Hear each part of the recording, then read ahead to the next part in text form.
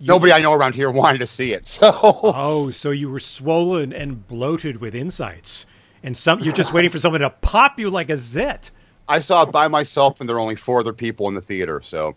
I was surprised how many people there were in the audience. Were you guys? Was it a big screening? Well, there were more people there than usual, and the late screening of anything. Mm-hmm. But it also was the only screening that allowed you to bring a friend with a pass. Oh, okay. All right, so if anybody wanted to bring a friend with a pass, they had to wait till the late screening. So a lot of them were just freeloaders like me. That's true. Pretty much. Okay. All right. Well, whenever you are ready, Scott. I'm ready right now. So he says. You know what? That made me think about things and kind of reflect on my life. Am I really ready? Am I really ready right now? It's the unknown movie. Unknown movie. Unknown movie. Challenge. It's the unknown movie. Unknown movie. Unknown movie. Challenge. It's the unknown movie. Unknown movie. Unknown movie. Challenge. That's right.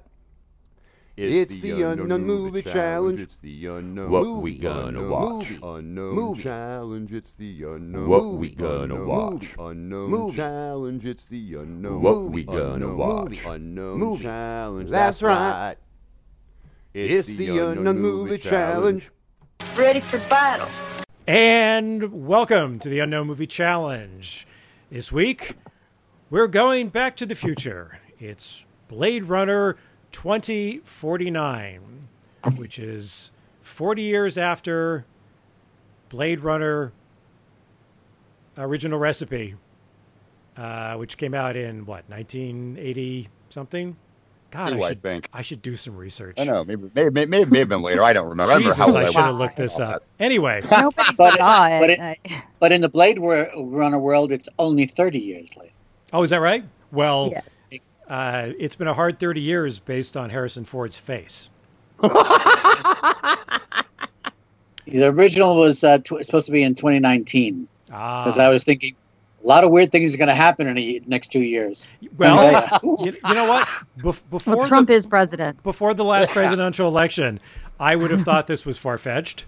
Now it seems less like sci-fi than like a documentary. So I was like... Were you ever... It'll be on the A&E channel or the History Channel. Did you ever wonder how things went up? All right. Anyway, you guys sat down. You went to all the trouble of watching the original before seeing the new one, right? Yes. One of them, one of the versions. One of the multiple cuts. Yeah, not the theatrical release cut. Oh, that's all I know. Okay. It was one of the other ones. And Scott, I was not confused because the theatrical release did end with them going off into the PCH and heading off into Lovely Land. So it wasn't confusion. They didn't do that in the final cut. Oh, okay. Yeah. Well, that's totally different than the last cut I saw. I saw the original when it came out, and then I saw a later cut that eliminated the narration and had some different scenes. But there's like 5 others that you can choose from and mix and match. So... But we learned that part of that final cut was leftover footage from The Shining. What? Yeah, that's it. Going off into the sunset scenes. Go ahead, John. Yeah, the heading up PCH, that actually were scenes from the shots from The Shining. Oh my God, I did not know that. Wow. Yeah, because the studio wanted happy ending stuff, so he... Out Brazil of them. Yeah, they loaned them... They're like, hey, well, I got this footage I didn't use. Here you go. And that's what he used. We were originally going to use it in a K-Tel commercial. Driving a PCH. I'm kind of embarrassed, I have to admit. I have the Blu-ray release that has all of the cuts of Blade Runner collected. And okay. They have a set that has all of them. It was given to me as a gift. I freaking love the original movie. Well, let's see how embarrassed you should be. How many of these cuts have you watched? I've seen all of them. Okay, you should be damn embarrassed. I didn't watch them all once, mind you, but I mean, I have seen all of them, yes. Okay. Well, and the original's your favorite? No, actually, the final cut. Final cut's my favorite. Is that what they call it? Yeah, yeah. The final cut's my favorite. The original, even when I saw it in the theaters, I remember as a teenager, as much as I loved the movie, being annoyed by the narration. Well, it's partly because Harrison Ford isn't that good of an actor.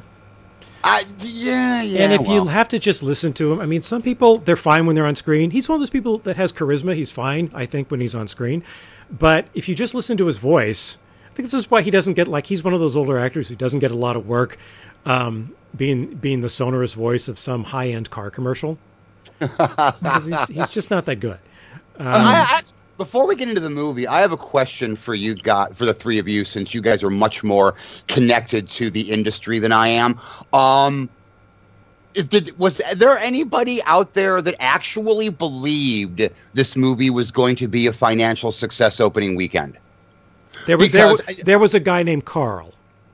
There was one guy who thought so, because I swear to God, after opening weekend, I saw everybody on Twitter going, "Oh my God, it's a box office failure, blah, blah." And I'm like, you were expecting anything different? The first one was anyway, and beyond that, it's a 3-hour art film. It's not going to be fucking Civil War box office, for Christ's sake, and everyone should have known that. Yes? Exactly. No? Am I wrong? No, you're absolutely right. It was I don't know. I don't remember. I wasn't there the first time around. I mean, I wasn't, aware. So, I mean, it just seems like it was more of a cult hit. I heard about it when I was in, I guess, high school, and I saw it then, when you're getting into cult stuff. I was the only person in the theater the first time I saw Blade Runner back when it came out. It was my own private screening.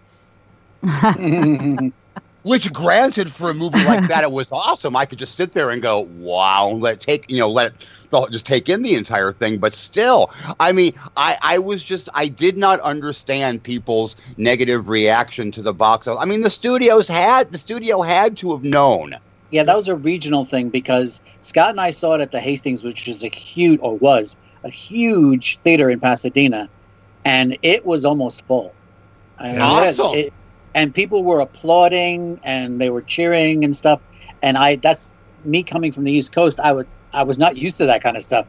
People didn't do that in movies. They didn't applaud people on the credits, and so it was very weird for me. But I remember that it was pretty well packed, wasn't it, Scott? Oh, absolutely. And you're right. Yeah. The crowd reaction was boisterous, and I was shocked that it kind of dropped like a stone after that. Not that I knew what the box office numbers were, because nobody talked about that then. I mean, unless you subscribed to Variety.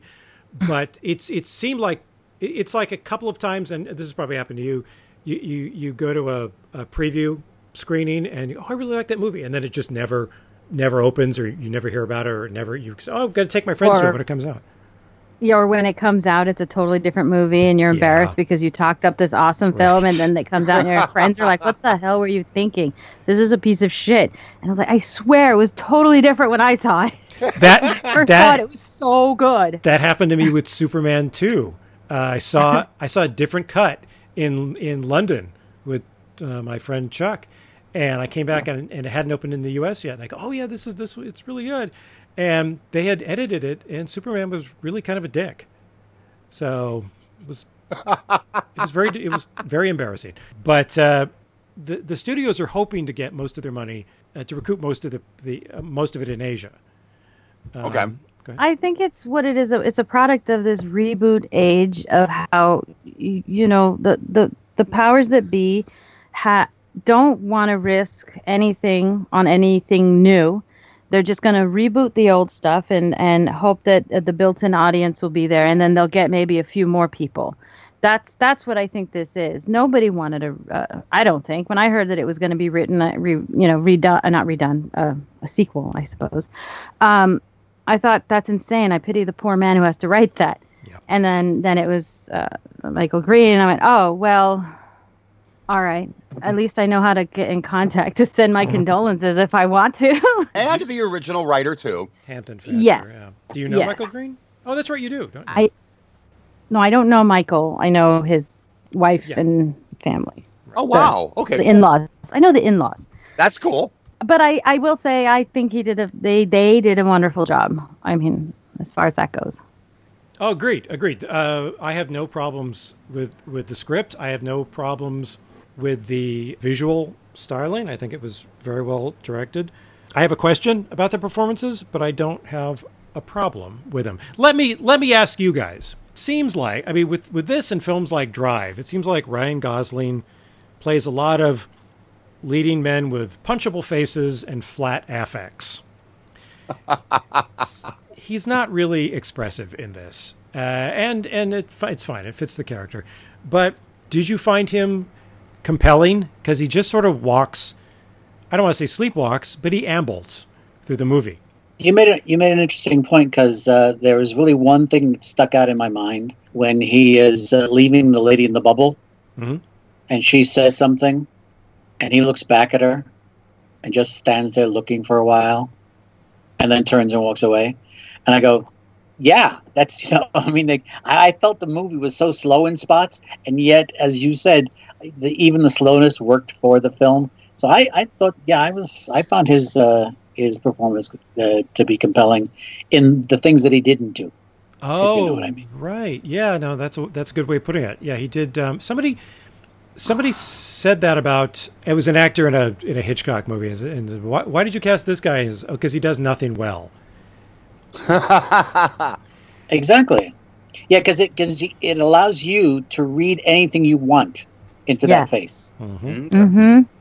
Yeah, that's what some of the best actors do. I don't know if you notice the ones who get all the Oscars, mm-hmm.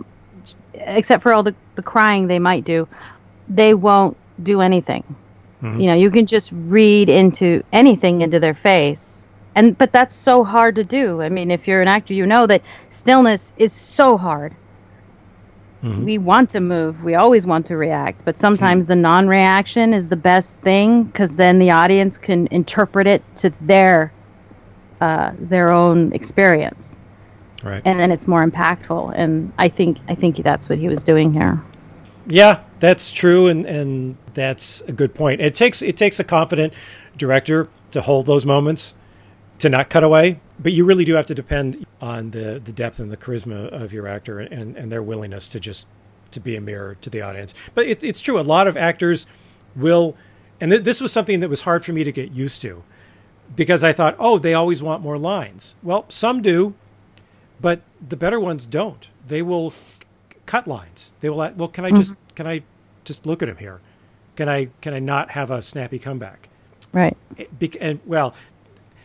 Whether this represents a good example of this phenomenon or not, in the last movie I worked on, Nicolas Cage did that a lot. He had some snappy lines, and he said, "I'd rather just stare at her, or look at her, or be thoughtful, or do a bit of physical business, or punch her." Or punch her, yeah. But I think it depends on the film, though. I mean, this film it works really well for. I mean, this is kind of slow, moody, artsy. It goes for that, but if you're talking some shoot 'em up, action adventure, superhero film, maybe not so much. The interesting thing is his holographic girlfriend is way more expressive and lively than he is. She's tearful, she's coy, she's sexy, she's needy, she's love and joy. Love and joy, both of them were amazing. Mm-hmm. Yeah. So it's like the more clearly artificial they are, the more they're full of human emotions. Like love was full of rage, and joy was full of love and joy, and concern and worry, and all of those nurturing emotions. And Kay, the Ryan Gosling part, who I get the impression was trying to be as human as he could, because he works with human beings. He was trying to be less. Came off as the most robotic of anybody. I disagree with that. Okay. I think a much more robotic performance in the film. And again, as much as I love the film and I understand why this performance went this way, but Jared Leto bugged me. I agree. Oh, that wasn't. Thank you. That wasn't robotic. That was indulgent. It was indulgent. You see, I mean, okay, thank you. I was trying to be nice. The actor in me was going, okay, the man who creates the robots is more robotic than the actual robots. I mean, I could see what he was going for, but no, it was indulgent crap. Thank you so much. Okay, I feel better now. Oh, he's carrying he's taken over the Gary Oldman mantle, and he's running with it. Okay. And I love Gary Oldman. Yes. I do. But do we need more than one? Well, no, Gary Oldman now is not the Gary Oldman then. Jared Leto over the Gary Oldman then. I was going to say, speaking of Gary Oldman, I really want to see, what is it, Darkest Hour? Yes, I want to see it too. I think he's going to be amazing in that movie. But getting back to this, I thank you guys so much for saying that, because that's the one thing that has been eating at me since I saw this film. I didn't know if I needed to like Leto's performance to truly enjoy the movie, or if I can say I love the film, but he really bugged the hell out of me. This is kind of a segue because it's about the character and not the performance. Mm-hmm. I found it interesting that in the original, the maker of the replicants, who did nothing but make them and love them, ended up being killed. And in Leto's maker, who just wastes them whenever he wants to, cuts them up because he thinks they're barren and stuff like that, was really and has this killer robot replicant going out and killing people for him, doesn't get killed at the end of the film. So it's kind of a weird juxtaposition. I don't know. I was going to say, you could do a whole segment on this character, I think, because I don't get him at all. I don't get the point of him other than being the big bad. He's also rather two-dimensional. But what they did do, what his character did, actually, and that's a whole other conversation, is give even more weight to the original maker and what he did in that film by positing the theory of, did he orchestrate you meeting Roxanne? And it gave it all that more, gave him more weight and import than he originally had in the film. Rachel. Anyway. Well, Rachel. Sorry. That's an interesting point, because that is, as I remember the role of Terrell, I think was played by Joe Turkel, who was a great character actor of the 50s and 60s. He seemed more like a father to the characters, and Leto's to the replicants, and Leto seems to treat them more like he's a god. He's more aloof and remote and looking down from Olympian Heights. And Turkel was more, I don't know, he seemed more, like there seemed to be more of a filial relationship.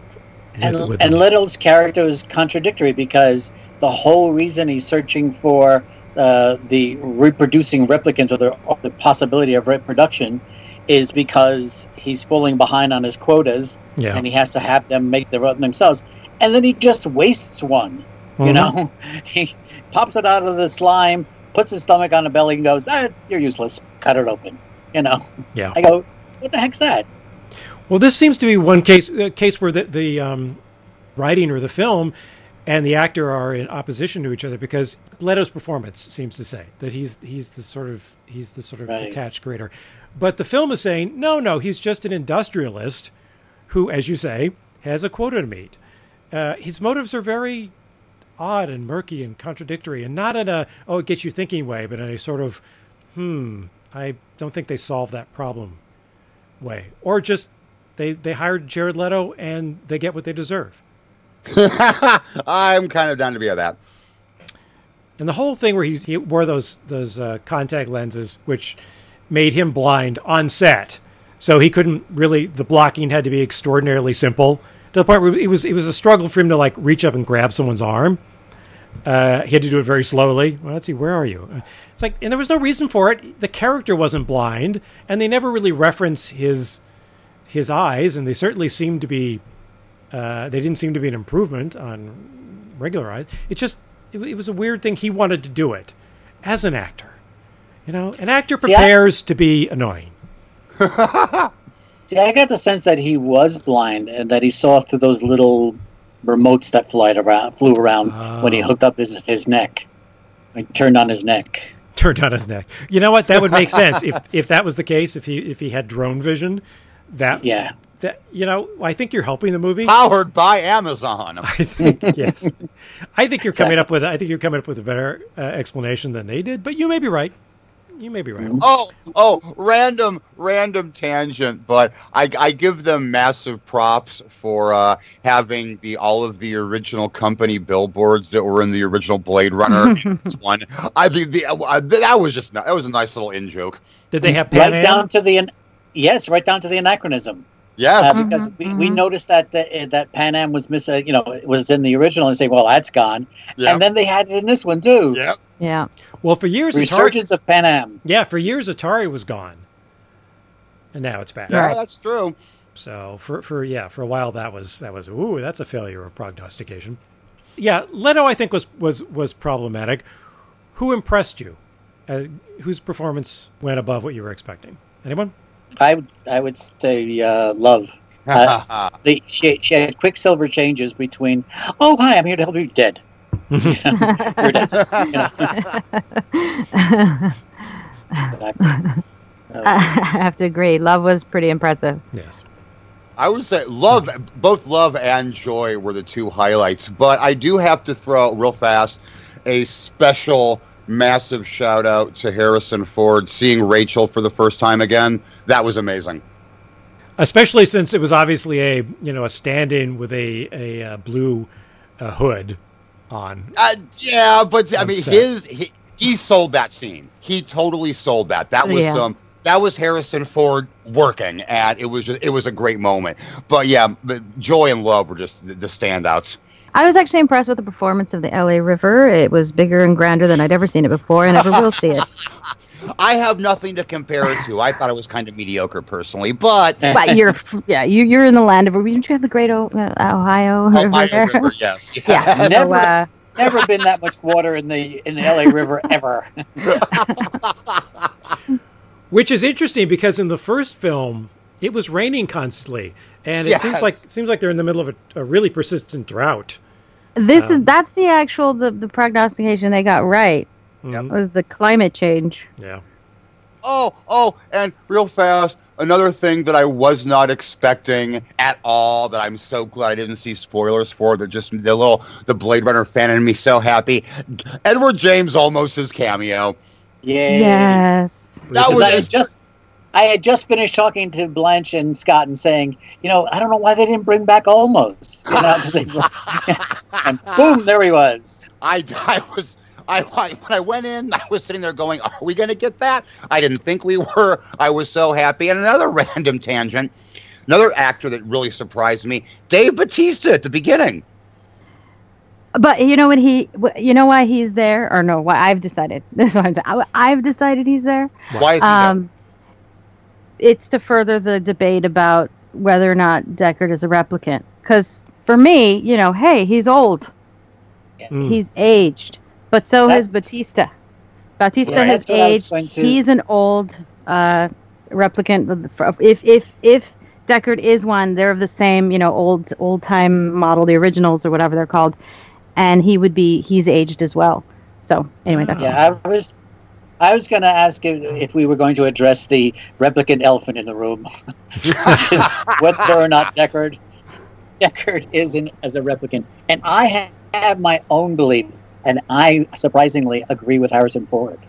Do tell. Hey. Yeah, well, see, after that we went onto YouTube and looked up Deckard Replicant and looked at all the different theories and stuff like that.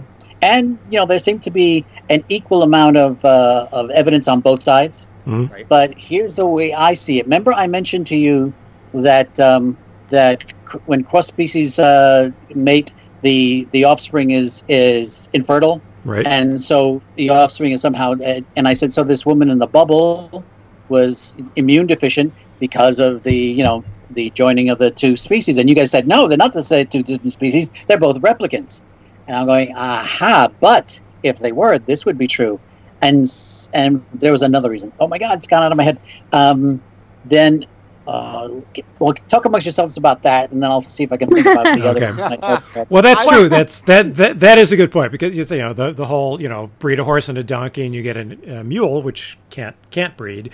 Wait, but you countered, Scott, at that time that but that may have all been the whole immune deficiency may have been just a ruse to keep her hidden and safe. I still think and that. Yeah. Right, but I mean, she got sick, and I think she would know if she got sick. But she survived in that filthy orphanage long enough to bury the horse in ash. So I don't think I think that's I think that is a ruse. I think they've got her in this room that she can never, with a plausible reason for never being able to leave, and work that she loves and keeps her happy, so that she's impossible for the corporate forces that. But who are they? I agree. The people behind the conspiracy that whisked her away in the first place. Yeah, but these people have been looking. The people that she creates the memories for these replicants. So she's part of the system, and the systems have been looking for her. They're hiding her right under their noses. Hide in plain sight. They're not looking for her within their own organization, and the replicants are well entrenched, and they're all working together in their little network. I remember what the other thing was. Okay, go ahead. The other thing was, if it was the issue was the fact that replicants can reproduce, why did they need the original? Just go out and fuck.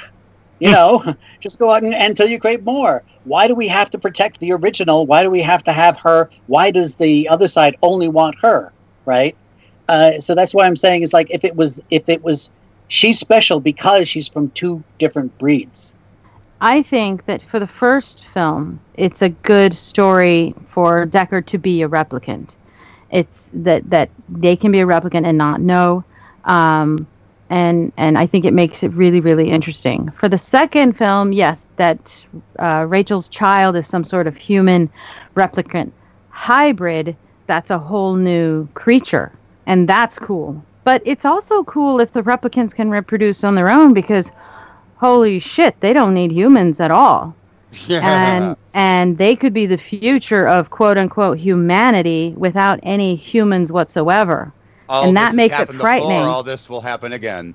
Yeah. Go ahead. And I find it interesting that the evidence that Deckard was a replicant in the first film was stuff that was added later by the director, like the unicorn dream, et cetera, et cetera. Because Ridley Scott says that Deckard is a replicant. So you've got the director saying one thing, the actor saying something else. Me personally... What does the writer say? Is the writer talking about? Did the writer ever come down on this? I don't know. What it is in the book, Blanche? What is in the book? Well, I believe... Well, in the book, he's constantly dreaming of his electric, sheep. Animals. Yeah. Sheep, yes. He takes the test, and I believe in the test. It's been forever, but I believe he's human. Yeah. I think that's one of the things on YouTube said that. Me. Yeah. He tests himself, but who knows? Yeah, I remember it being ambiguous, but I read the book probably 30 years ago, so don't go by me. Same for me. Yeah. Well, here, let me ask you guys a question about it, because they did address it. As you say, they addressed the replicant elephant in the room when Deckard and whatever his name is, when Jared Leto's character are face to face in that really damp and soggy office he has, and he's saying, "Well, you were programmed to fall in love at this because you were going to be the Adam and Eve of the robot race, and it was all programming, and there was no free will involved." Basically saying, I know you're a replicant. And Deckard doesn't say, no, I'm not. He doesn't say, yes, I am. He says, I know what's real. And that could mean anything. Let me ask you guys, do you think that was smart, or do you think it was a cop-out? I think it was smart, because I love the debate. I think it's good for the film, and I think it's good for storytelling if you can come away with it arguing about that. I like that Harrison Ford decided that Deckard was human and has been playing him that way all along. Regardless of what he thinks or the director thinks, I think it makes for better storytelling, personally. Jeff? I'm 100% in agreement with Blanche on this one. I don't even have anything to add. She said exactly what I wanted to say, so... What do you think, John? Yeah, Points exactly. to you, Blanche. I mean, thank you. Just the fact that Blanche and I are on opposite sides of this and still can find the validity in the other side is seeing that that's a great thing by itself. I wish the world would work that way. But But the thing that I found interesting, this is kind of a slight departure, is that the replicants that he killed were Nexus 6s, right? And someone said he was a Nexus 7. And yet he's supposed to be a really old one. So I was confused about that chronology. I believe that the Rutger Hauer... They were 6s. They were Nexus 6s. I believe Rachel was the next generation, no limited lifespan model, the Nexus 7s. And K and his ilk... Aren't they 8? They're 8s, and they're the ones who are the ones who presumably have no free will, or cannot, or who have to obey their programming, or are not going to go rogue, and dress up like characters from the class of Nukem High. There's another point. Mr. Brilliant Man, and I'm carry on with the replicant and making them obey. Why does he believe that the offspring would also obey? Yeah, that was a huge gaping hole, I thought. That's a good point. Mm-hmm. Well, he's not that smart, is he? That's my if answer. He was smart, he'd get better. If he was smart, he'd get better lighting in his office. Well, it didn't flicker on and off. He's blind, so what difference does it make? Very true. Yeah, he had a really odd sense of feng shui in that place. I got to say. You would think Love would be saying, "Can we just get this fixed?" Yeah, you're blind. You're going to step. You're constantly stepping in these puddles, which don't need to be in your office. Right. There's no need for this. We don't even have koi in here. He likes adding to the degree of difficulty. Right. It's like Audrey Hepburn, Wait Until Dark. I'm going to be a world champion blind lady. All right. So. Oh, one question. Yes. Anybody remember what Olmos's character made? I can't remember what he made. His origami in his one. It was no in his in the no. Oh, in in the this cameo. one? No, in this scene in the cameo. Oh, sorry. Oh hell. Looked like a cow or something. Well, that's what I'm wondering, if it was a cow or an elephant or a rhino, because they meant something every time he made one. And yes, they did. And I was trying for the life of me, I couldn't remember, like, if it was an elephant. Hello, elephant. It was an elephant. Of course, it was an elephant. It was the elephant in the room. Right. Well, that's what I was wondering. It was a big creature, like you said, a cow or an elephant or a rhino or something. And of course, maybe what it means is I'm really old now and I don't have the same manual dexterity I used to. Can't do a unicorn. Sorry, kids. How about a cow? It's like a clown, a birthday clown who's had a stroke. Well, I can't do the involved balloon animals. I can make a sword. How's that? Sacred cow. Sacred cow. Okay. Wow, you're really looking for the metaphorical levels in this origami. Well, but it was there. It's not like I'm making it up. It was there from the beginning. So it's there for trying a reason. to figure. Yeah. Actually, almost was another thing that for me played to my side, saying that he's not a replicant, is because almost meets him very quickly, right? When he goes to arrest him, that's the first time they meet, and he drags him back to headquarters, and then the part of the theory was that he created this unicorn because he knew the daydream that he had, because it was implanted. Right. And I'm thinking, and then he lets them go, and I'm thinking he didn't really know him long enough to say, "Oh, but he's a good replicant." They're both good replicants. I'll let them go. I would think that would happen much more if a human fell in love with a replicant. There'd be more of that, like, okay, the guy's a fool. He's going to lose her anyway. Let him have his few moments with her. That seemed to be his attitude. Right. Yeah, he didn't seem like a particularly sentimental guy. Right. In the first movie. So, yeah, that's a good point. Speaking of implanted memories, so I was very disappointed by this story when it seemed like, oh, okay, so he's the kid, blah, blah, blah. He was put in the orphanage. Yeah. Oh, look, everything that happens, he finds the horse. Everything that happens indicates that that's what it was. So I was disappointed that it was so easy to figure out so early on. But the movie was interesting. I was still enjoying it. It's like, oh, I'm happy to go along for the ride. And then they did throw a big curveball. So hey, real fast. This is from the interwebs. Gaff lays down a sheep origami, which directly insults Officer K by implying he is like a sheep, always following orders. Or it's a reference to the title of the Or novel. it's a reference to, I think it's more than one meaning. Well, yeah. And in the first Blade Runner, he put down a chicken, a man with an erection, and then the unicorn. I don't remember the man with the erection, but I do remember the chicken. Sorry, I looked it up when you asked that question. I just wanted to throw that out there when I found it. Oh, thank you. No, it was a little matchstick man. Thank you. Okay, yep, I remember now. Thank you. Okay, cool. Yeah. Sorry for the interruption. Go on. No. That answers the question. You're right. So they're still going with him being a sarcastic origamist. Also, by the way, going back to the original, in the show, the book is, of course, To Andrew's Dream of Electric Sheep. Rachel means you. Ooh. So they did that way back then. Wow. Mind blown. Did not know that. Oh. Wow. I have even more appreciation for the film now. That's cool.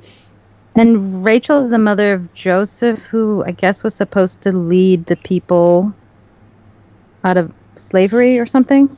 That was his destiny. I don't know if that actually happened. That's the extent. So if the child of Rachel's supposed to... I mean, they didn't really hint that in the second film. But... The belief in that child is supposed to lead to rebellion. So the final film in the trilogy, Blade Runner 2072. War for the Conquest of the Replicants. No. Starring Woody Harrelson as Harrison Ford. Yeah, first you have to battle, then the conquest. Right. Sorry. but when do they escape? Escape from the planet of the replicants. To escape from the dingy, damp... They're in the middle of Vegas? That was the thing. I couldn't understand why Harrison Ford was the smart one to pick, a swanky hotel to live in, and they were in the dank, dark, wet garage. I don't know. Everything is wet. I just found it interesting that it would be typical that Vegas would be ground zero for a nuclear attack. And I'm fine with that. Aww. As long as they hit the Chapel of Love, where we got married. Boy, hey, it was pretty crappy. Actually, they did get shut down. They got shut down. Hey, They did? Yes, they did. They got shut down. They had a they had a licensor issue. But I'm just bitter because I was promised a monkey, and there was no monkey on duty that day. You did not get a monkey? I didn't get a monkey. They said they had a monkey at this chapel. And the monkey. I'd be pissed too. The monkey was not on duty, so. What about Elvis? Did you guys? We didn't get Elvis. No, we got that talkie guy. We got this. He was just. They could have at least gotten Mickey Dolenz. Exactly. How expensive could that be? Yeah. Anyway, exactly. We're getting off the track. Boy, I got to say that I can't believe how not dusty the interior of that hotel was after 40 years. Right. His Roomba works extra clean. Exactly. I just picture, so I didn't even have to wonder, because you look at it was nothing but particulate matter in the air. It was just this dusty haze as Kay is walking up to the hotel. Get inside, sparkling clean. So now I didn't have to wonder, well, what did Harrison Ford do hiding here for 40 years? He dusted. So how did you guys feel about the twist? Were you disappointed that Kay was not the robot messiah, or did you not care, or were you relieved? I was also happy, like you said. It was thank goodness. But I also kind of liked how it was terribly sweet. He was so hopeful, and it was he was so conflicted and confused, and it was lovely. It was really great that he really kind of hoped that he was this child, and again, it means so much for the potential for the replicant. But what's interesting is that all the things you just said, which I absolutely agree with, he was so sweet and hopeful and all those things, none of which he emoted, none of which he acted. Those are all things I got those feelings from him, but so did I. So it was. How did he do it? It was effective. It's mysterious. It's some weird sorceress actor's power. But no, here's the thing. You can see he's bottling it up, right? and you feel it most when he can't hold it anymore, right? When he's with the girl in the bubble and he explodes. He can't handle it anymore. The emotion. The most emotion he showed was when she smashed the projector for his girlfriend. Yeah. Which then he actually came out of that shell. Okay. I also thought it was heartbreaking the scene where he's walking across that elevated skyway or catwalk, whatever you want to call it, and there was the big, gigantic holographic Joy who starts talking to him because I guess she's got some sort of proximity sensor, and she's not completely identical because obviously he customized his own version, but she was using certain words and dropping certain phrases that had been a huge part of their relationship. Like when she decides to call him Joe. Well, if you're of woman born, you have to have a name. We'll call you Joe. And again, not that he did anything, but just the look on his face was, my life was a hollow lie. It was crushed. Yeah. It's like, it wasn't that he missed her. It's like, he was like, oh, I read a lot into the clues that weren't there, thinking I was a human being, and I read a lot into her. And really, she was just an appliance. And I'm just an appliance. It was a very sad moment. And nothing happens. So again, it's well directed and well acted. John, how did you're a harsh taskmaster when it comes to badly constructed or obviously illogical story points. How did you feel about the twist? Yeah, I was completely going in the other direction and thinking, wow, I knew that right away as soon as he was, in the furnace room there, and I just knew it, but from then on I knew it, and so when it turned around, I went, and then it's nice that they threw in that little thing where she said that a creator will often use, part of themselves in their creation, right? And you go, okay, I got it. So she did it. Yeah, that was okay. I bought it. It was good. It was a good twist. Let's put it that way. Jeff? I was really hoping they went that way because it really felt like they were pushing you to think that he was the kid. Mm-hmm. It felt like that was going to be the obvious thing, and I mean, it was like I would have been fine with it if it would have been that way, but I was very happy that they were like, yeah, we're pushing it for the red herring, but boom! So I was totally cool with it. I was going to say one of the reasons I think that worked is because throughout the film, he's trying to show that he that he has no emotional investment in any of this stuff. He's just going to get to his job because he's a replicant, right? Mm-hmm. And it led us to that whole thing of saying, yeah, he says that, but he really does have these emotions. They really are there. They're really underneath all that stuff. He really feels about this stuff, and so it got us there. So by the time the twist happened, we already knew that he was a guy that felt, a replicant that felt, rather than a replicant that just obeyed, right? Right, and what I liked about that was the way the twist twisted the knife, so to speak, and they made a very a moment that was an aha moment into an moment, because the woman the woman with the empty eye socket said, "You thought it was you, didn't you?" She was like, kind of not amused, but fascinated and kind of pitying at the same time, and that was like a flash of emotion on her part, because mostly she was info dumping him about the revolution. It was so sad because all he could do is sit there and go, I was that stupid. I did. Yeah, I did. That was me. Can I ask about what people thought of Robin Wright's character? Ultimately, at the end, she was protecting Kay. Do you think that was something more, or just that she's just a cop? I mean, was there more to the relationship? She is in charge of the Blade Runners, but I mean, was there more to that I didn't know? Jeff, what do you think? I didn't think so. Okay. John? I just took it as read. John? Yeah.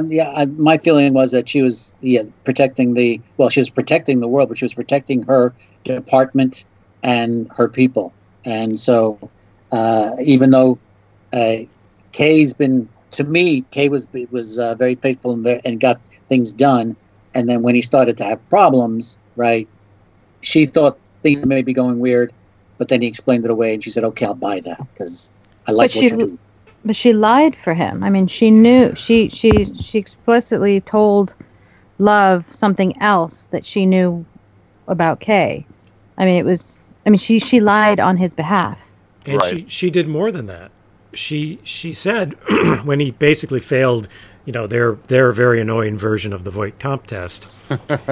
She said, "I can get you safely out of the building," but she was clearly breaking department protocol. More than that scene in his apartment where she's sitting there drinking his vodka and talking to him and trying to get to know him.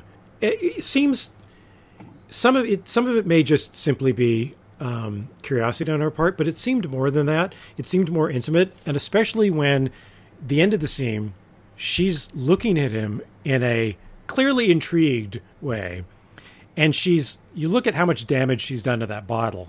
It's like a quarter of it left, and she looks at it and says to him, "What'll happen if I finish this?" Which is clearly a sexual overture. And he doesn't respond, and she just goes, all right.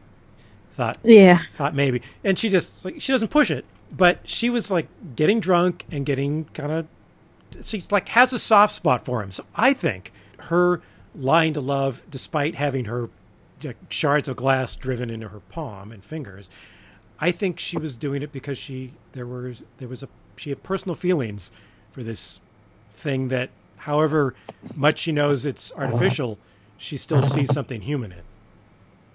Mm-hmm. Yeah. Okay. I'm gonna refer back to the original film again because there's a little thing that's a little burr in my saddle here about the Voight comp test. Mm-hmm. When he's testing Rachel, what's his name? Terrell says, "How many questions does it usually take?" And he said about 20. It took more than 100 with Rachel, didn't it? And I'm going, how long does this test go? You keep on going until somebody fails? What do you mean 100 questions? Just keep on asking. Okay, I've decided you're a replicant now. Just that's weird. Well, that was weird. Yeah, it's like a roadside sobriety test. They keep giving you things until you fail. Yeah. Right. Good point. Okay, well, it's about time, so let's go to fascinating, irritating. And let's start with Jeff. I'm going to start with irritating because there was only one thing: Jared Leto. It's that simple. That's the only thing that genuinely just bugged the hell out of me. The fascinating thing for me with this is how they were able to take not just the story from the original, but the world, the mindset of the world, and continue it and expand upon it in a believable way. This feels like the same world 30 years later. And I was just amazingly impressed with the fact that, like, a prime example, the Star Wars prequels. In no way, shape, or form the prequels feel like they're in the same universe. At least to me, they don't at all. True. That's true. 2049 feels like it's in the same universe. Mm-hmm. And after having, those 3 big budget disasters of that, it's nice to see a film, especially, 30 years after the original, return you to that universe and make you feel like you're in that universe. That was very, very impressive for me. Well, that seemed like the hardest thing, didn't it? Because, Ridley Scott, especially in his prime, was such a distinct visual stylist. And the look of that film is responsible for so much of its fame and cult status. They thought, there's no way it's not going to feel like it. It's not going to look like it. And it didn't look entirely like it because, as you say, time had gone by, but it did have its own very, very visceral visual impact. So. Oh, absolutely. So that's a good point. Somebody stop typing, please. John's probably doing some work, actually. All right. Then John. Almost done. John, you go next then. Okay, well, then cool. Fascinating. I thought the imagery was absolutely mesmerizing. The The water flowing down into the Los Angeles River, all these different images were just amazing to me. I was just would have sat there and watched that for a while. The thing that irritated me was, how did these replicants think they're going to start a revolution if they can't even get their plumbing fixed?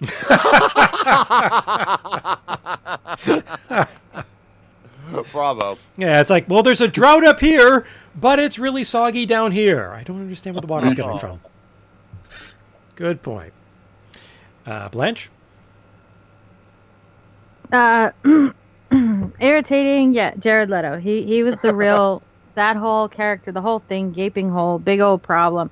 I didn't like his character, or didn't even understand his motivations either. It was unclear. It was a big soggy mess. I didn't like him. So that's the most irritating thing. And fascinating. I love how they maintained the debate of is he or isn't he. I really do. That kind of stuff really I love. I love the open-ended stuff. I love being able to debate it and pull things and go, but this here says yes, and this over here says no, and I just dig that stuff. So that for me was the most fascinating part, and I'm glad that they kept it. Okay. What I found irritating was how empty the world was. I seem to remember, and you guys correct me if I'm wrong, since it has been decades since I saw the original. I seem to remember Blade Runner depicted a very crowded dystopia. But in 2014, well, it was the Los Angeles was very crowded, right? But yes, but in 2049, even in LA, it seems like everybody except Robin Wright and a few racist cops have left to go live the good life on the off-world colonies. Yeah, that's true. It's off-world colonies, yeah, but it's also post-war and there's nuclear fallout. So you've probably had a huge loss of life. Okay, all right, I can buy that. It could seem like everyone we met is a replicant. And if I wanted to see a movie with nothing but robots in it, I would have watched the 2005 movie Robots, or Star Wars, or Star Wars Episode 2, or Transformers. Good point.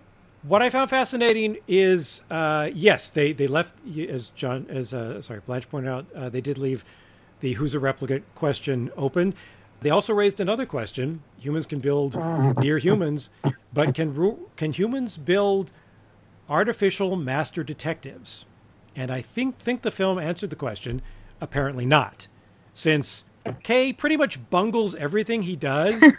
I mean, I love the guy, but he gets shot out of the sky with a harpoon. How hard is that? He uncovers a bare handful of clues. He draws all the wrong conclusions from them. And then he has to have the plot explained to him by a middle-aged, one-eyed replicant whose accent, suggests she was created to be a supporting character in a remake of Zorba the Greek.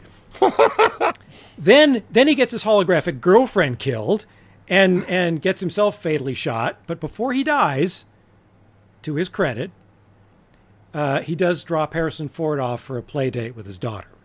So sweet. Yeah, which is sweet. So if I were Robin Wright's character, I wouldn't let Ryan Gosling conduct an investigation, but I would let him participate in the carpool. Because we know he can drive. Because we know he can. Well, not necessarily get where he's going, but yeah. He can, how many cars were wrecked? You got shot. You got one shot with a harpoon. They got one that was drowned. One got blown up. Pretty much, just don't get in a car in this movie. That's what I learned. I guess that's what I came away from. But how sad is it that future old folks' homes in like 40 years from now are just as sad as they are today? They are. That was one of that was a bracing bit of realism. Yeah. It's like my future old folks' home. Yeah, true. They don't get holograms. I don't get it. Yeah, they don't. Yeah. They get not on a pension. They get scrap paper. Go ahead and fold that, Grandpa. Enjoy. Have some super glue and a Post-it note. Go to town. But it's giant pieces of construction paper because they can't fold those tiny, the arthritis and all. And there's probably no matchsticks by this point. No. Have you ever seen a smoker try and beg for a match or a light in LA? It's tough. Sad. I feel for them. It's really sad. I know. I know. They ask me that all the time. Well, I get asked for cigarettes. I guess because my age makes me look like I might still be stupid enough to smoke. You're so thin. Yeah. True though, I actually feel bad. They're like asking everybody, and no. I'm sorry, man. I remember the days when there was always a jar beside the cash register of every greasy spoon or an oversized brandy snifter at the hostess station if you were in a restaurant or a bar, filled with matchbooks, free for the taking. Often with cool customized designs, advertising, whatever joint you're in case you caught a bad case of film noir amnesia and needed to reconstruct your movements from the night before. It was very handy. And you could grab a couple or scoop up a handful of those red and white peppermint candies and be on your way. And when I see them, I grab them because it's so rare. I think it's a treat. I'm like, oh, look, matchbooks. Yeah. I love it. No, yeah, they're becoming scarce. But I remember as a kid playing with the cigarette dispensers, the vending machines. Mm-hmm. I loved playing with those. And it's because they had those knobs that you could pull out and they'd snap back. It was so much fun. Anyway. Speaking of things we did before video games. Well, speaking of things in 30 years, how much the world has changed. Yeah, there you go. Okay. Well, John has obviously got to get back to work. So, based on the ambient noise. Thanks to new movie crew regulars John Zura and Blanche Ramirez. Mary didn't want to see Blade Runner 2049 because she's never seen Blade Runner. I know, but I'm only one man. I can only do so much. Anyway, we'll be back in 2 weeks or less with a phantasmagasm of geek as we look at the best and the maybe not so best of the new science fiction shows on TV. But before that, join us on Halloween for a special Better Living Through Bad Movies holiday presentation of a very bad movie. Very bad. Believe me, you're not going to want to miss this. And until then,